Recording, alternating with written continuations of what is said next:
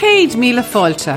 Welcome to the Letter from Ireland show, where we travel in the footsteps of your Irish ancestors, visiting their homelands and telling their stories as they put down roots in so many places around the world.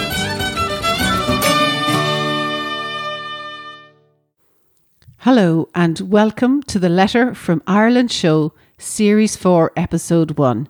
Yes, we're very excited to be bringing you a brand new series of the Letter from Ireland show. And in the show, we love to share with you our visits to the places that link to your Irish ancestors and bring their stories to life. Before we start into today's show, remember you can see all the links we mention in the show notes at a letterfromireland.com/401. Up today, we are going to visit a place that we had a trip to, Mike and myself, because it certainly links to many of your Irish ancestors. Last March, Mike and myself did a trip along the Irish Ancestry Trail, and we went to the beautiful island of Tasmania. That's off the south of Australia, and there we met up with some wonderful people and heard some great stories. In this episode, I'd like to share those stories and places and people that we met with you. Listeners, I'm sure some of you have links and some of your Irish ancestors may have been transported to Tasmania, or as it was known previously, Van Diemen's Land. Perhaps you've wondered about the circumstances that forced your ancestors into this situation. Let's keep that question in mind from Mike Collins, who's going to drop into the studio there in a while and share his memories of the trip and maybe answer some questions for us. So, join us now as we take a trip to Tasmania, a fascinating land and a very Irish part of the world, on today's Letter from Ireland show. We take a look at what happened to our ancestors when they arrived in Van Diemen's Land. Mike and I will visit Hobart, the Cascades Female Workhouse and Port Arthur. But first up, why don't we have a chat with a native Tasmanian? That's Doug Barrett, whose Irish ancestors moved from Sligo in the northwest of Ireland to Tasmania in the early 1800s. Now picture Tasmania as we chat. It was a bright sunny day, and there I was talking with Doug, and behind us we were overlooking the Tamar River outside Launceston in northern Tasmania. We're standing on the old farmland where Doug's great-grandfather James Barrett from Sligo first farmed. And sure, why don't I let Doug tell you about his enterprising Barrett family and how they fared when they arrived in Tasmania. We're here on the Irish-Australian Ancestry Trail, and today we're meeting Doug Barrett. And Doug, you've driven us out from Launceston in Tasmania to this wonderful farm here. So can you tell us why you brought us to this farm? Well, this is the place where my great-grandfather settled on the eastern side of the Tamar River in the 1830s. And they came out from, there was two brothers came out from Ireland. Where in Ireland did they come from? Sligo. And what did they do when they were in Ireland? What was their work there? That's a bit of a mystery at the moment. We're not really certain. There's rumours that they work for the Sligo Harbour Trust, and there's also rumours that they're in the Sligo militia. Aha. But nothing's been proven yet. So James Barrett came out here, and William, and James settled on this land here. He settled on this land, and how big a farm was that at the time? It's 1,000 acres. Wow. Okay. And he slowly cleared it by hand. Had a contract with the government to supply firewood, and unfortunately things got bad for him, and he ended up dying of cancer. So what did he do? Was there other things he got up to while he was here? Well, he was involved in the liberation of escaped Irish political prisoners. And that was? Thomas Marr. Okay. And John Mitchell. And that's only two that there's books written about both of those two convicts. And you were saying earlier to us that he rowed them up to the... He rowed them from up the Tamer right down and out to Waterhouse Island, which is about 20 miles off the mouth of the Tamer River. So it was a fair journey, and most of it was done by hand. Was it rowing? Just by rowing, rowboat? It was done in the middle of the night. Oh my goodness. So he navigated the river in the middle of the night and got the people out to that island, where the boats then took them to America, I think, is it you were saying? Yes, they stayed. Some of them had to stay there for 10 days or a fortnight until a boat came past to pick them up. Wow. I see. And he himself then got ill, I think you were saying, when he wasn't that old, and he died from cancer? He died from cancer, and then the family had to move off this property. And this wonderful property they had to let go. Yes. But they moved over to the Furneaux Group. The government offered cheap land. And the Furneaux Group is a group of islands, isn't it? Yes. It's Flinders Island is the largest island. There's 52 islands in the group, and the French were snooping around, and the government wanted all the islands habitated, populated, yeah, and so that the French would be warned off.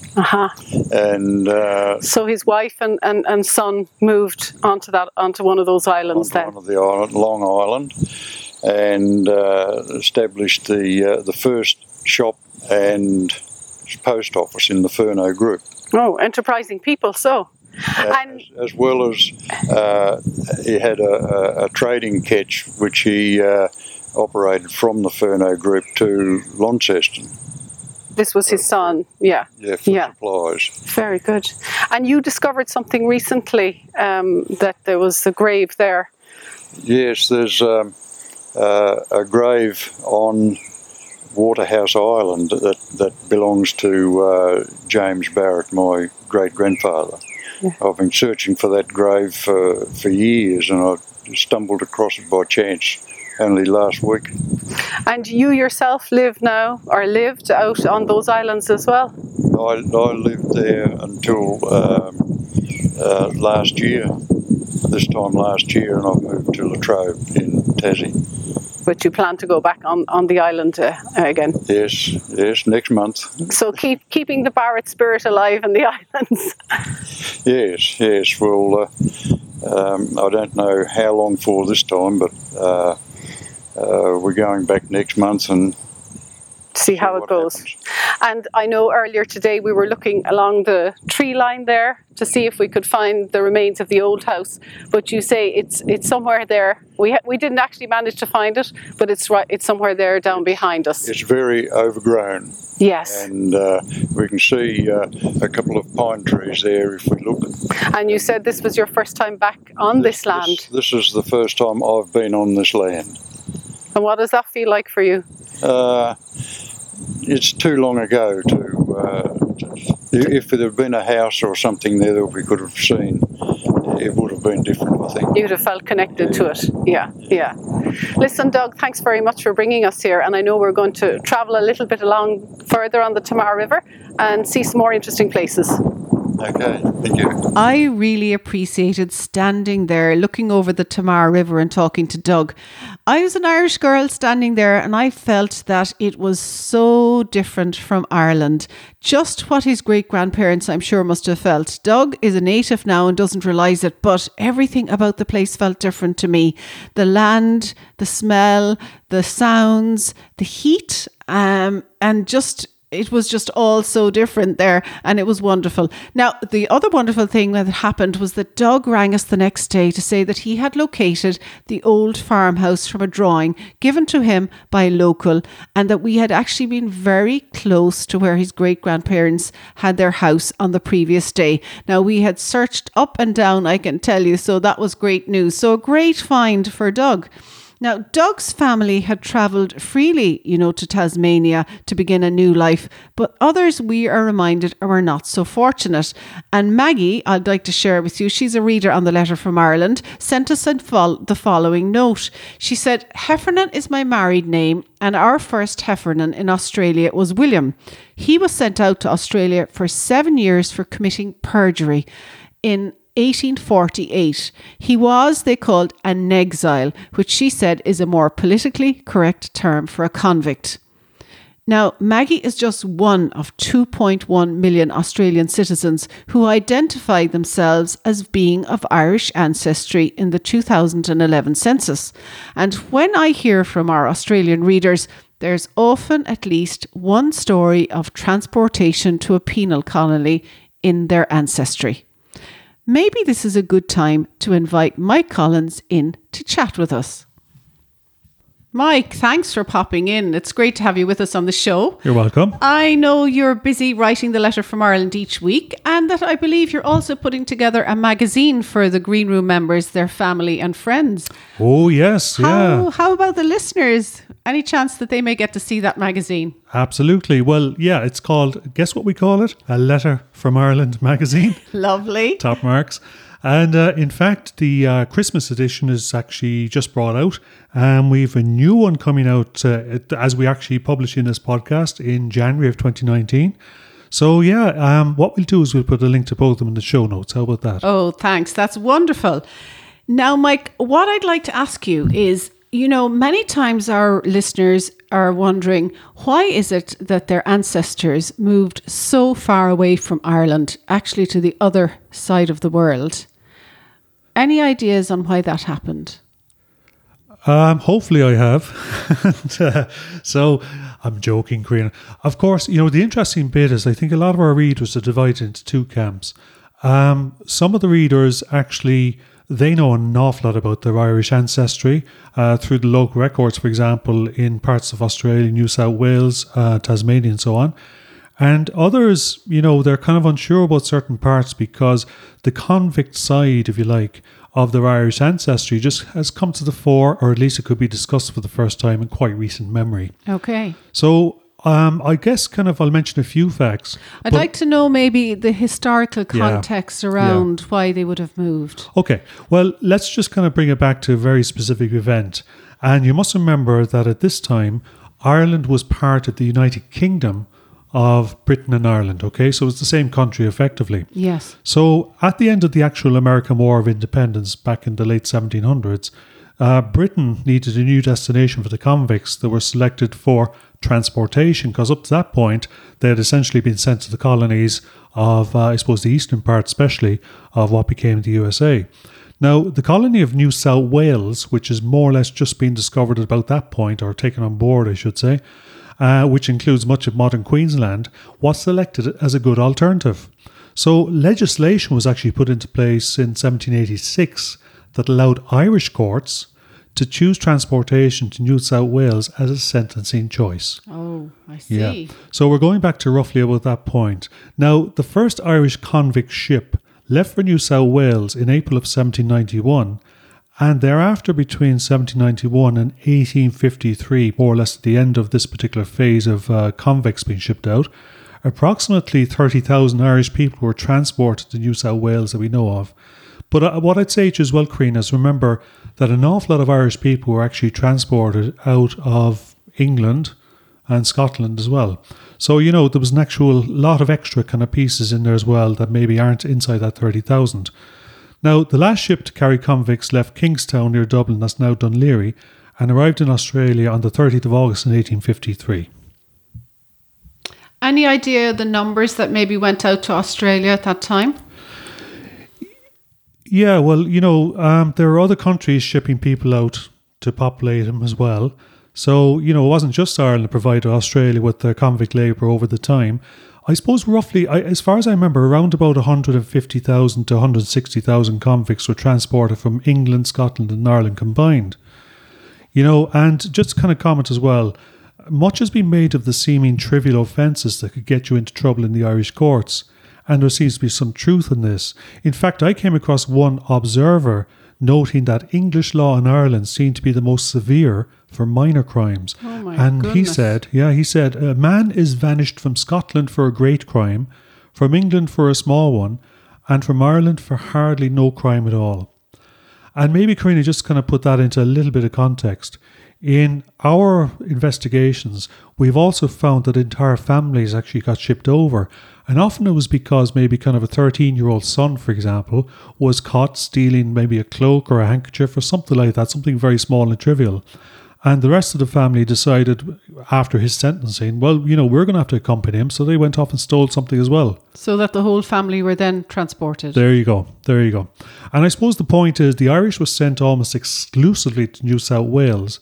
And in fact, by 1837, about 30% of the New South Wales population was both Irish and Catholic. Oh, right. And, the vast majority of these were convicts, freed convicts or the children of freed convicts.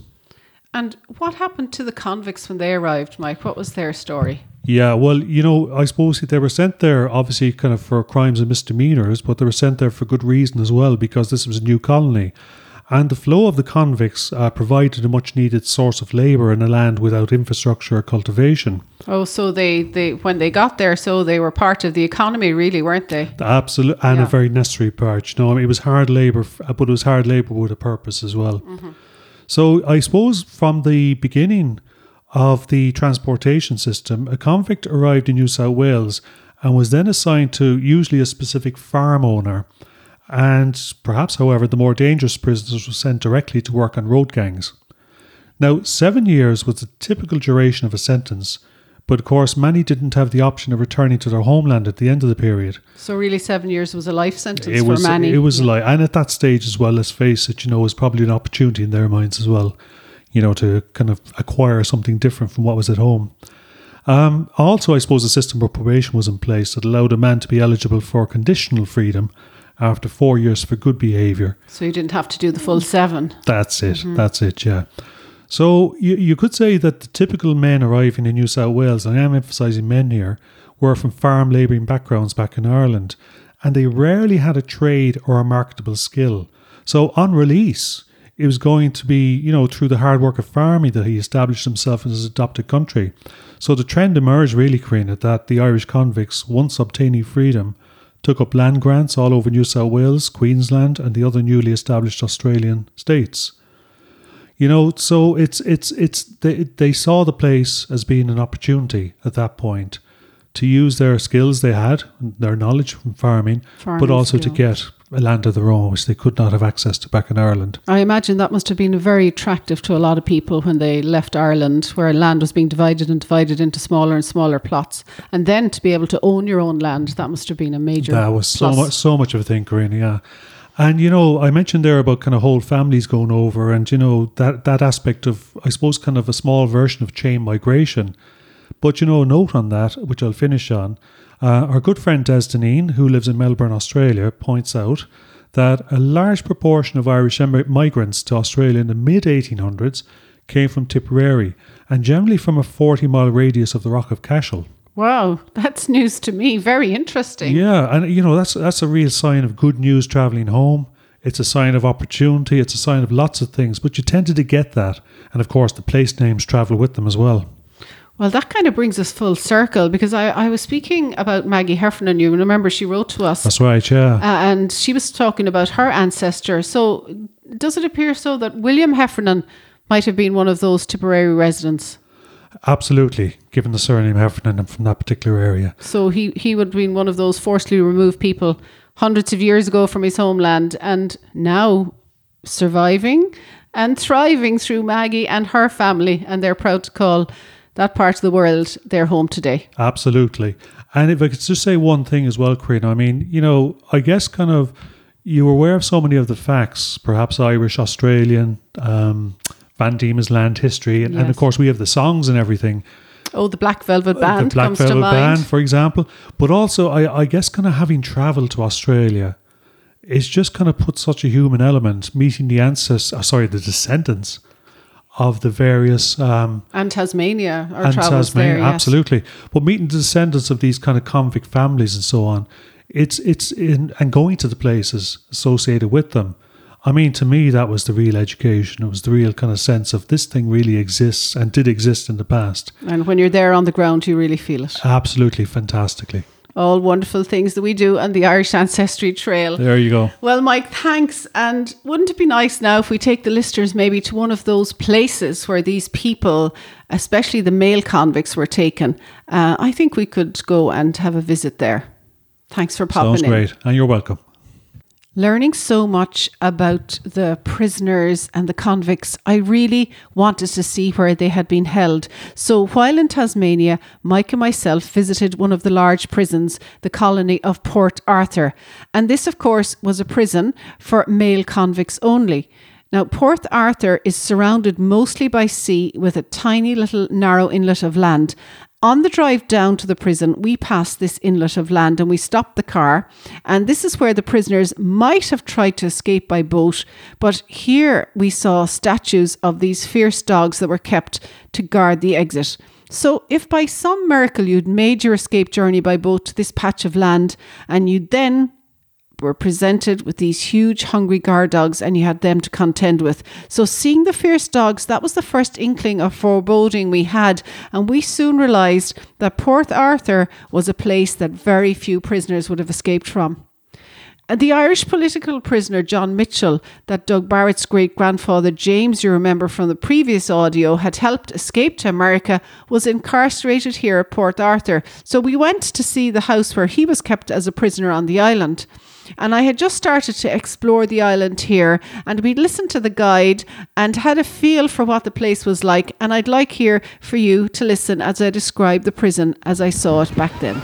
I'm standing in front of the penitentiary in Port Arthur, just about an hour and a half outside Hobart here in Tasmania.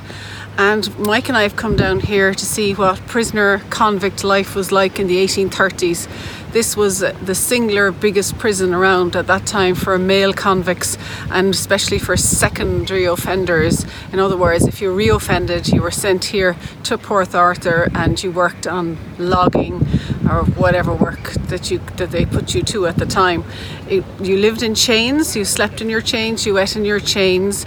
The soldiers' lives here was not much better. I believe the guy told us that if you were a soldier up in Hobart, at least you got rum and women, as they said, but down here you didn't get any of that. It was a really difficult place to escape from, which is of course what would be in a prisoner's mind. The seas were supposedly shark infested, and then there was you were surrounded by sea on all sides, and there was just a narrow inlet to get away, and then that was either guarded by soldiers or really bull mastiff dogs, which we saw on our way down here as well, a replica of one of those. So today it's quiet and it's beautiful and really, really lovely setting. A lot of people here. Seems to be one of the most popular places to visit in Tasmania, and I'm glad we got a chance to see the place. And we will walk around now and go on the harbour and have a look at the Isle of the Dead, which is just out there in the water, and pass by the boys' prison. Young boys were sent out to the island just there as well beside us. To cheer us up after that visit to Port Arthur, we actually stopped in at a local lavender shop, sampled some lavender ice cream and the smell of lavender chocolate. Oh my goodness, it all did the trick, and we were in much greater spirits as we headed back up to Hobart. We also marvelled at the achievements of the descendants of those hard-working convicts. The guide had told us that almost 80% of the Tasmanian population are descended from convicts, and it is only of late that the people have developed a pride in their convict heritage, seeing it less as something shameful and more as a sign of strength, endurance and courage. Their ancestors had arrived here with less than nothing and survived. Not only had they survived, but they had thrived.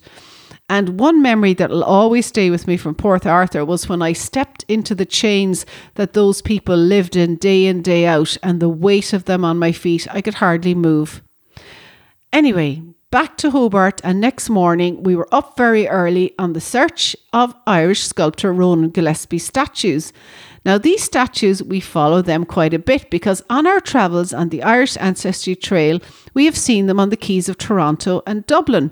And these are statues by Ronan depicting Irish emigrants. And so we headed down to the quayside in Hobart to see the statues of the emigrant women, which have now been immortalised in bronze. And these women are now regarded actually as the founding mothers of Tasmania. Hobart was a penal colony from 1804 to the 1850s, so the statues of 3 women and 2 children act as a reminder of the hardships experienced, particularly by the Irish convict women and children transported to Tasmania in those early 1800s. Ronan modelled the figures on living descendants of convict women and children living now in Tasmania, which I thought was wonderful.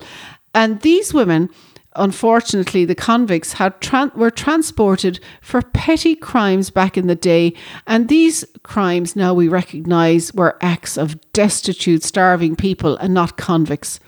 Have a listen here as I'm on the quayside in Hobart. This is the arrival point for the convicts, and I describe these powerful statues as each one has a story to tell. I'm standing here in front of Ronan Gillespie's monument Footsteps in Hobart in Tasmania, and this part of the island here would have been where the convicts would have first come in 1803, and 13,000 of them arrived between 1803 and 1853 onto this area here, which was then called Hunter Island. Now, Ronan, through his depiction of the women, has shown us what it was like for the women that arrived here. The first woman that he shows in the statue is a young, healthy woman. She would have done best here in the colonies. They would have been marched up to the Cascades female factory, but if she was lucky, she might have been put out for unpaid labour. Some mistress of a middle class house that picked her to do the constant work of cleaning, minding children and feeding. And the next woman, though, is a woman with worry and grief, because she is an older woman and she would have done a little bit worse here in the colonies, because just think, if a household can get somebody for free, a young girl, why would they pick her who was so much older? The next lady and woman depicted in the statues is a woman with a baby in her arms. Now, she might have been momentarily relieved to step out here onto Hunter Island into a new life in Van Diemen's land, but she would have soon realised that her baby would have to be taken from her, weaned at 6 months regardless, and she would have been sent off to work as well somewhere, maybe never seeing her baby. Maybe she would have met somebody and he would have taken care of them. Then they would all have been, together as a family again. And the little boy at the back, he depicts all the orphans that came out here. Now, they also were in prison in a way, in that they were put into the orphan school when they arrived. 2/3 of those children never got out here to the colonies. If you were a child of a convict, you may never have got here. But if you did get here, like this little boy, then your life was in the convict school until you were 10, 12, and then you were sent off to work. However, maybe your mother would come back for you and you would have a family life here. So it was very precarious life for all of the people that stepped off onto this island back in the 1800s. Isn't it hard to believe that from 1803 to 1853, almost 13,000 convict women, together with 2,000 children, arrived in Hobart onto the quayside, where we stood on that sunny day with lots of tourists milling about taking photographs. I really wanted to find out more about what happened to these convicts when they arrived in Hobart. And to follow in their footsteps, Mike and I headed out to where the female convicts were imprisoned at Hobart's historic Cascades Female Factory. Now, this site was just a few kilometres outside the town, under the mountain. I was very unprepared for how emotional a visit this would prove to be, and I found it hard at times to listen to the cruelty that the women had suffered here in the Cascades. This was a place where female convicts were incarcerated on arrival in Tasmania, and life was not pretty for them. In the now empty yard, after our guide had left us with our thoughts, I tried to explain some of those feelings. I'm standing in the female Cascades factory, a factory really being a workhouse, a penitentiary prison for females in Hobart, just outside Hobart, under Mount Wellington. And this location here for the factory was originally a rum distillery and was bought by the government in 1826 as somewhere to house convicts, women convicts. So the women convicts were marched here in the middle of the night so as not to attract any attention from the locals or the sailors down at the port in Hobart. And they came here and spent either as a first, second or third class prisoner their years here. They could be here for 7, 14, 21 or life, depending on what their crime was. For a crime as little as stealing an egg, the guide told us there was a little girl picked up. She was 11 years and sent out here for stealing an egg. So it's been almost traumatic really for us just even looking around the yards, as they were called. And this is the women's clothes just behind me here, which would have been really heavy cotton. Their heads were shaved when they came here. They were put into these heavy cotton outfits and marked with C for convict. And really it was very, very inhuman. And we're here now on the final yard that we've been brought to, and this is the nursery. And as many as 75% of the children died here. And of course they were never allowed here after the age of 3, and they were moved on to the orphanage. So it's quite shocking, but I suppose one hopeful thing about it was at the end I remember reading that between 1 in 5 and 1 in 7 Australians today are descended from these women who were, as our guide said, more sinned against than sinners. I wonder, listeners, did any of your ancestors arrive and spend time in Cascades? I do know that one of our Green Room members who wrote to us told us that her third great-grandmother, Anne, who was born Maguire, was one of these prisoners. Having arrived in December 1841 aboard the convict ship with 4 of her children, Anne, who was 13, Margaret 11, Ellen, who turned out to be the second great-grandmother of our Green Room member, and then it was 7 years, and then there was Patrick, who was 9 years. So the children were sent to the Queen's orphanage, and Anne was sent to the Cascades female factory. You remember, of course, that the children over 3 weren't allowed, so she would have lost all her children on arriving there. But Anne remarried a William Pitman in April 1844, and the children were returned to them. However, Anne did not receive her ticket of leave from the Lieutenant Governor until the 15th of July 1848. And this was from the Hobart Town Gazette, Tuesday, July 18, 1848. And our Green Room member says she is unsure how long Anne spent in the female factory. While the women's cloaks and hats on the line there stayed with me, and another memory from the Cascades that will stay with me are the plaques that we noticed around. And on the plaques were the women's names, a Mary and a Nan, and where they were from, their eye colour and their hair colour, and if they had any distinguishing feature, and their sentence, and a little bit about their crime. And their crime would have been maybe stealing an egg or a handkerchief or a cloak. And these are the things I think that will stay with us. And another memory I think that will stay with us from Tasmania is the pride people now have in their history. Our guide at the Cascades had said that when he was a young fella in school, he had done a project and discovered that actually his own ancestry, that his great-great-grandmother had been in the female Cascades, and nobody in the family had really spoken or known about it. And his teacher at school had told him not to investigate it further. But this has all changed now, and this sense of pride that people have in their history is a growing one in Tasmania, and we were delighted to be there to see that resurgence. I'd like very much to thank all the people who welcomed us into their hearts and their homes and told us a little bit about times and life in Tasmania, and especially those people who have written to us and our members in the Green Room. And our journey comes to an end. We'd like very much to say thanks to the Green Room members and the readers on the letter, and your listeners, of course, for your company on today's Letter from Ireland show. I hope you enjoyed the show. And remember, listeners, we love to hear from you. So if you have any ancestors that made that journey from their Irish homeland to Tasmania, we'd love to hear it. Feel free to share the stories with us and let your comments at aletterfromireland.com/401. And we look forward to you joining us again next time on the Letter from Ireland show. I'm sure we'll get back to Tasmania and follow some more on the Irish Ancestry Trail.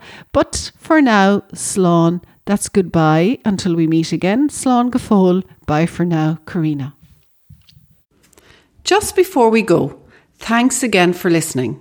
And if you've enjoyed today's Letter from Ireland show, we invite you to check out our special membership area called The Green Room. You can find full details of The Green Room at aletterfromireland.com/green room. And remember there, Green Room is all one word. The Green Room is the essential resource for anyone at any stage in researching their Irish heritage. It's where we delve into all the good stuff to help you break down those brick walls and connect the pieces in your Irish ancestry puzzle. You get access to online genealogists, extensive research tools, quick win training, as well as member-only access to johngrenham.com and a supportive, active community to help you along the way with feedback and advice.